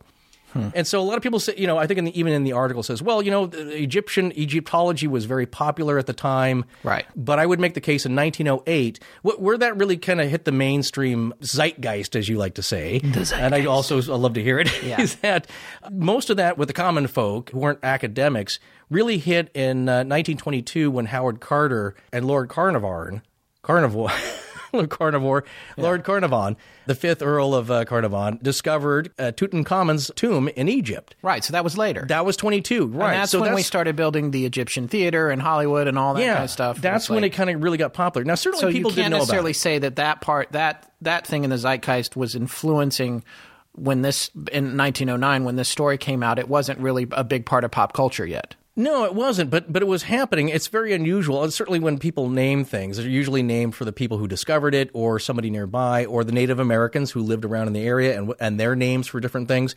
But in the mound area in the Midwest there's also a lot of Egyptian-sounding names. It's just all very strange. Anyway, I think what the point he was making is that, yes, this was floating around, these Egyptian kind of ideas of finding mummies and opening caves, making these discoveries, archaeological discoveries, was swirling around at the time. And it certainly was. But I think in this area, I don't think anyone had really associated it with the Grand Canyon yet. And like with El Tovar and the Crystal Cave and all that, there are some strange connections. And those have to be investigated, but there's very little to go on. There's nothing to go on. Right, but the article and everyone's subsequent analysis of the article, which almost all of our research for this episode was based on. Now, Tess did direct us to an article that was fascinating, suggesting that some Egyptian mummies in Egypt had been discovered to have contained materials in their bodies. Coca. Yeah. Cocaine as well as nicotine. Yeah. In stomach linings. Tobacco. And it's just, again, talk about pick a side. This is a hugely... Sure. We have a link for this this particular piece in the show notes for this story, but it's a hugely controversial issue where people are like, it's absolutely ridiculous, and other people are saying, oh, here we go again with the pre-Columbian transoceanic migrations.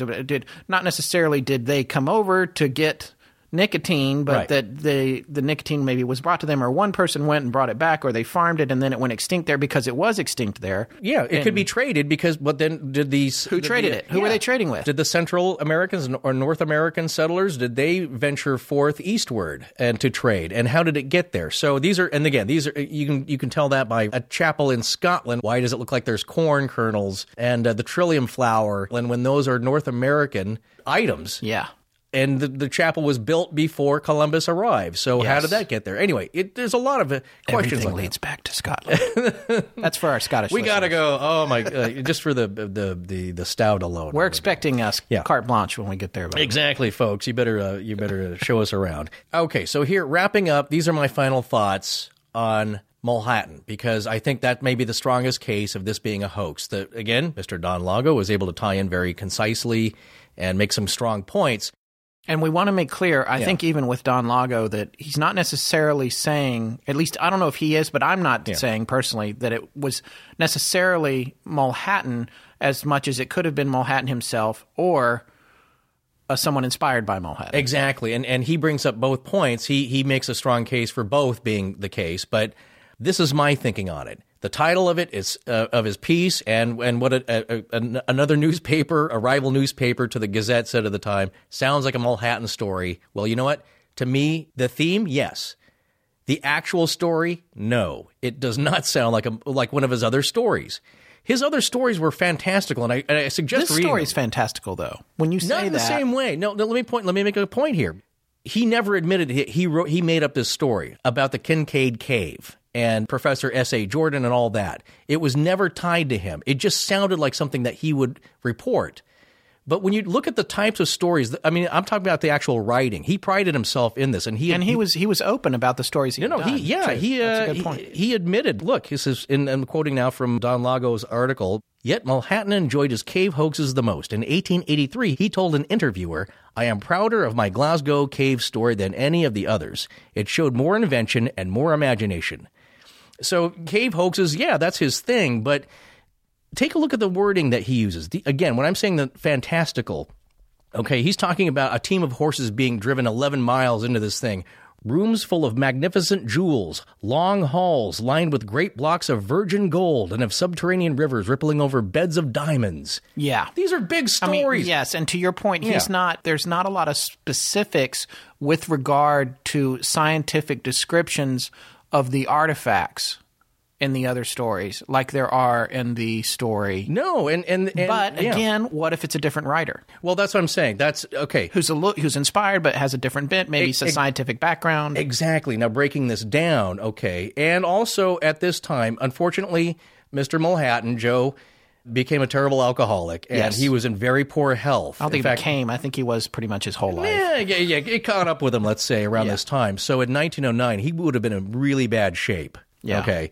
And at one point he was found like in a gutter. They thought he was dead. And he was raining outside. Just that he was drunk. Yeah, he was just really drunk, and then he ended up in several sanatoriums and inebriation tanks. I think he's a tortured genius. Yeah, no, that's the thing. He said a great writer. Everyone said that he was a really nice guy. His heart was in the right place. He never swindled anybody, never intended to. He just got pleasure out of hoaxing newspapers and entertaining people, that's what the point of the stories is that they're fantastical in their descriptions. Just about the mummies, it's even the way he describes them. And this is the Crystal Cave story. 3 of the mummies were male and 3 female. The female mummies had a fine, intelligent, refined cast. beautiful even thousands of years after the visit of the destroying angel.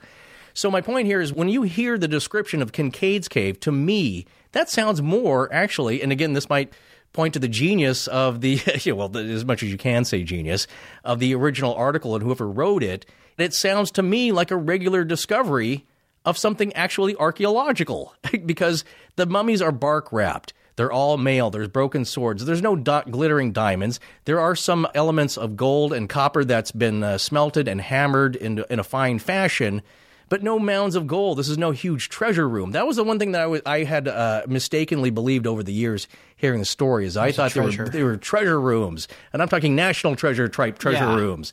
No, that's not the case. Most of the rooms were empty. The way it's described sounds like it was less fantastical than Tutankhamun's tomb. Right, and I think we've also made it clear that it could be stated that it was largely misidentified as Egyptian, which in a way, or possibly largely misidentified as an Egyptian, which in a way makes it more believable, frankly.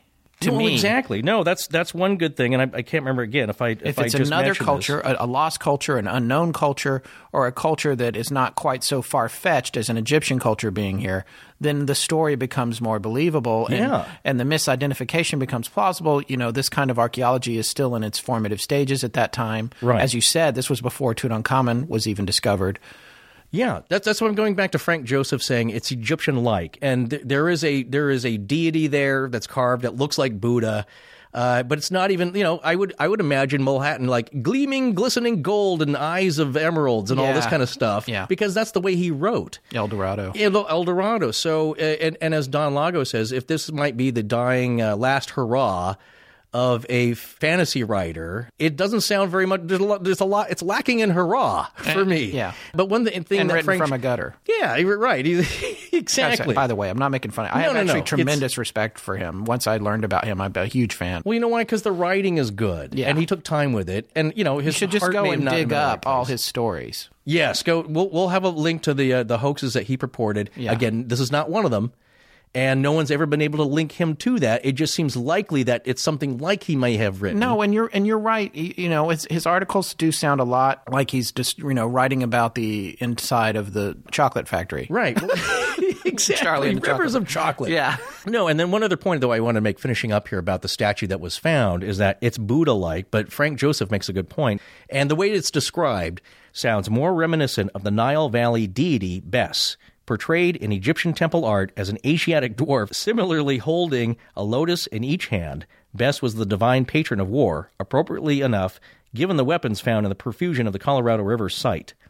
So the flowers he held signified the saving of life through self-defense. And again, what it was made out of, as described, was marble-like. So whoever wrote this, again, if it's fake, like good way of toning it down, man. Just keeping it not too crazy. Where it's like it's not gleaming gold. It's marble-like, and there was metals that some were precious, but not all of them. Yeah. So in conclusion, I don't think that Mulhattan himself wrote it. I just don't think that was possible. It doesn't sound like the type of story he wrote. However, I do think it's possible that someone from the paper wrote it for all the reasons that we stated earlier, mostly to entertain people and sell newspapers. And is it true or not? I don't know, but like you, I would like it to be true. It's time to wrap up, but before we finish this one out, I do want to say one thing that we left out and hadn't mentioned was the discussion that there are people who had discovered the cave, and I believe they've implied that some of these caves were either collapsed or closed up, or they had bars installed. And Grand Canyon National Park maintains that caves with bars in front of them are done to protect the bat population. Right. Which I believe is plausible. Even Don Lago, though, says that he makes it sound like that's a little ridiculous. It does, but I can see a national park, just because I know a little bit about that culture. Sure. I could see them doing that. On the other hand, the fact that these caves may have been blocked up or impossible to get in and out of now is intriguing. Oh, yeah. Well, no, and that's a trend. Again, I'm not taking a side here. I'm just saying that from what I know, having grown up in the West, a lot of people are upset with the National Park Service, which has a hand in this, in that their line to toe is that it seems more exclusionary, like they're keeping you out of stuff. And I know and this is government land. There's no question that if you go from what we think is El Tovar Crystal Canyon and you go north 42 miles or whatever he said it was, whoever wrote that article, you are in BLM land. Right. Well, that's the thing. In the Northwest, there are a lot of people who are upset because the Park Service has gone around and torn down a lot of these old miners' cabins and historical homesteads because they claim it's an eyesore. Which, I could see the argument for that, and they're possibly dangerous, but you're also kind of like scrubbing a little bit of the history off the land. Yeah. And that these people, pioneer folks came in here when no one else was here and had a little homestead going. It's like you like to tool around ghost towns occasionally, as I do, and I'm glad those aren't gone. But, those are much more established, and yeah, they're kind of an eyesore. But anyway, so yes, there are forces here at work, some believe, that are keeping people away from the truth. Then again, other than Jack Andrews in this article here online, which we'll link to, who says he may have discovered the location. Yeah, that is a fascinating article. He's got a lot of real specific information and says he found it. Yeah. But who knows? Who knows? But he doesn't have photos. No. But he's got little map drawings here, it's just interesting. And anyway, so for me, in conclusion here, I don't know if it's real. Again, I say this with everything. I think it may be possible. I'm not taken to such a line that I don't think there could be any interaction that's pre-Columbian. I think, why not? That makes sense. These people. I don't even know what that means. I learned pre-Columbus, right? Oh. Yeah, pre-Columbian. There you go. Pre-Columbus, pre-arriving 1492. Oh, God, I'm definitely going to have to delete that. That was the dumbest thing I've said in 29 episodes. I can assure you it's not. I let those go. We'll let the audience decide that. Yeah. I was doing that for people in the audience. I just didn't want anybody to feel dumb. No, I certainly think I'm amazed constantly. Like, I'll read something like you and I do. It's like, what? I didn't know that. Like, everyone knows that. Bedrock. Yeah. Okay. I felt like it should be pre-Columbusian. Yeah, Columbus-y.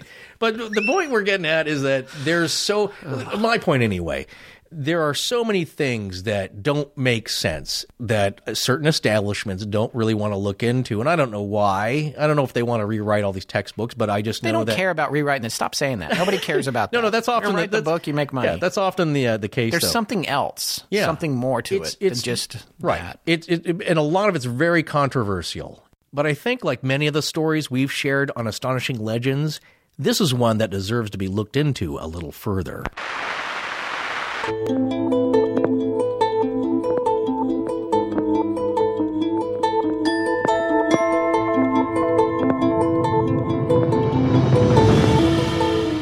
Thanks so much for joining us for our first show of 2016. We'll be back in about 2 weeks with a new show. Our theme was composed by Judson Crane, and our sound design is by Ryan McCullough. Special thanks to our head researcher, Tess Feifel. Most importantly, we want to thank our listeners. You can find us online at astonishinglegends.com, as well as Facebook, Twitter, Tumblr, Google+, and Instagram. Copyright Scott Philbrook and Forrest Burgess. Good night.